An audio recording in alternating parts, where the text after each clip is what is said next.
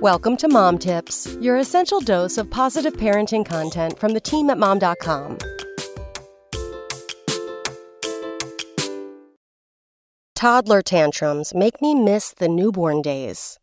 The early weeks after bringing my daughter home from the hospital are a total blur to me now, but I know they weren't fun. My husband and I were barely sleeping. I was still recovering from a C-section, and adult diapers were part of my daily routine. Where's the fun in any of that? That fourth trimester can definitely be a struggle, and it's something that experienced moms practically line up to warn you about while you're pregnant. You're never going to sleep again. I remember multiple people telling me, yes, in those exact words, while others recommended stocking up on earplugs for the incessant crying during the witching hour. While, yes, I did lose out on sleep in the first couple of months, and yes, there was a lot of crying because the witching hour is very real. But it all came to pass, and eventually my daughter slept through the night, and so did I. I thought I really made it past the most challenging part of having a baby, and relatively painlessly. But boy, was I wrong.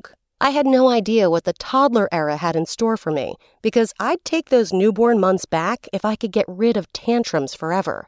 Not long after my daughter turned 16 months old, suddenly tantrums were happening every single day, multiple times a day. If she dropped her sippy cup, immediate tears. If I told her not to pull on the cat's tail, she'd drop to the ground in despair. One night before bed, she laid screaming on the floor, kicking and screaming because she didn't want to put on her pajamas. It lasted for 15 minutes, and I thought I was going to lose my mind. I know that this is developmentally normal. I know that she has some big feelings she doesn't know how to understand or process yet, and I am doing my best to be there to support her through it as she learns and grows. But I'd be lying if I said I didn't miss my happy baby who didn't lose her entire mind every time something didn't go her way.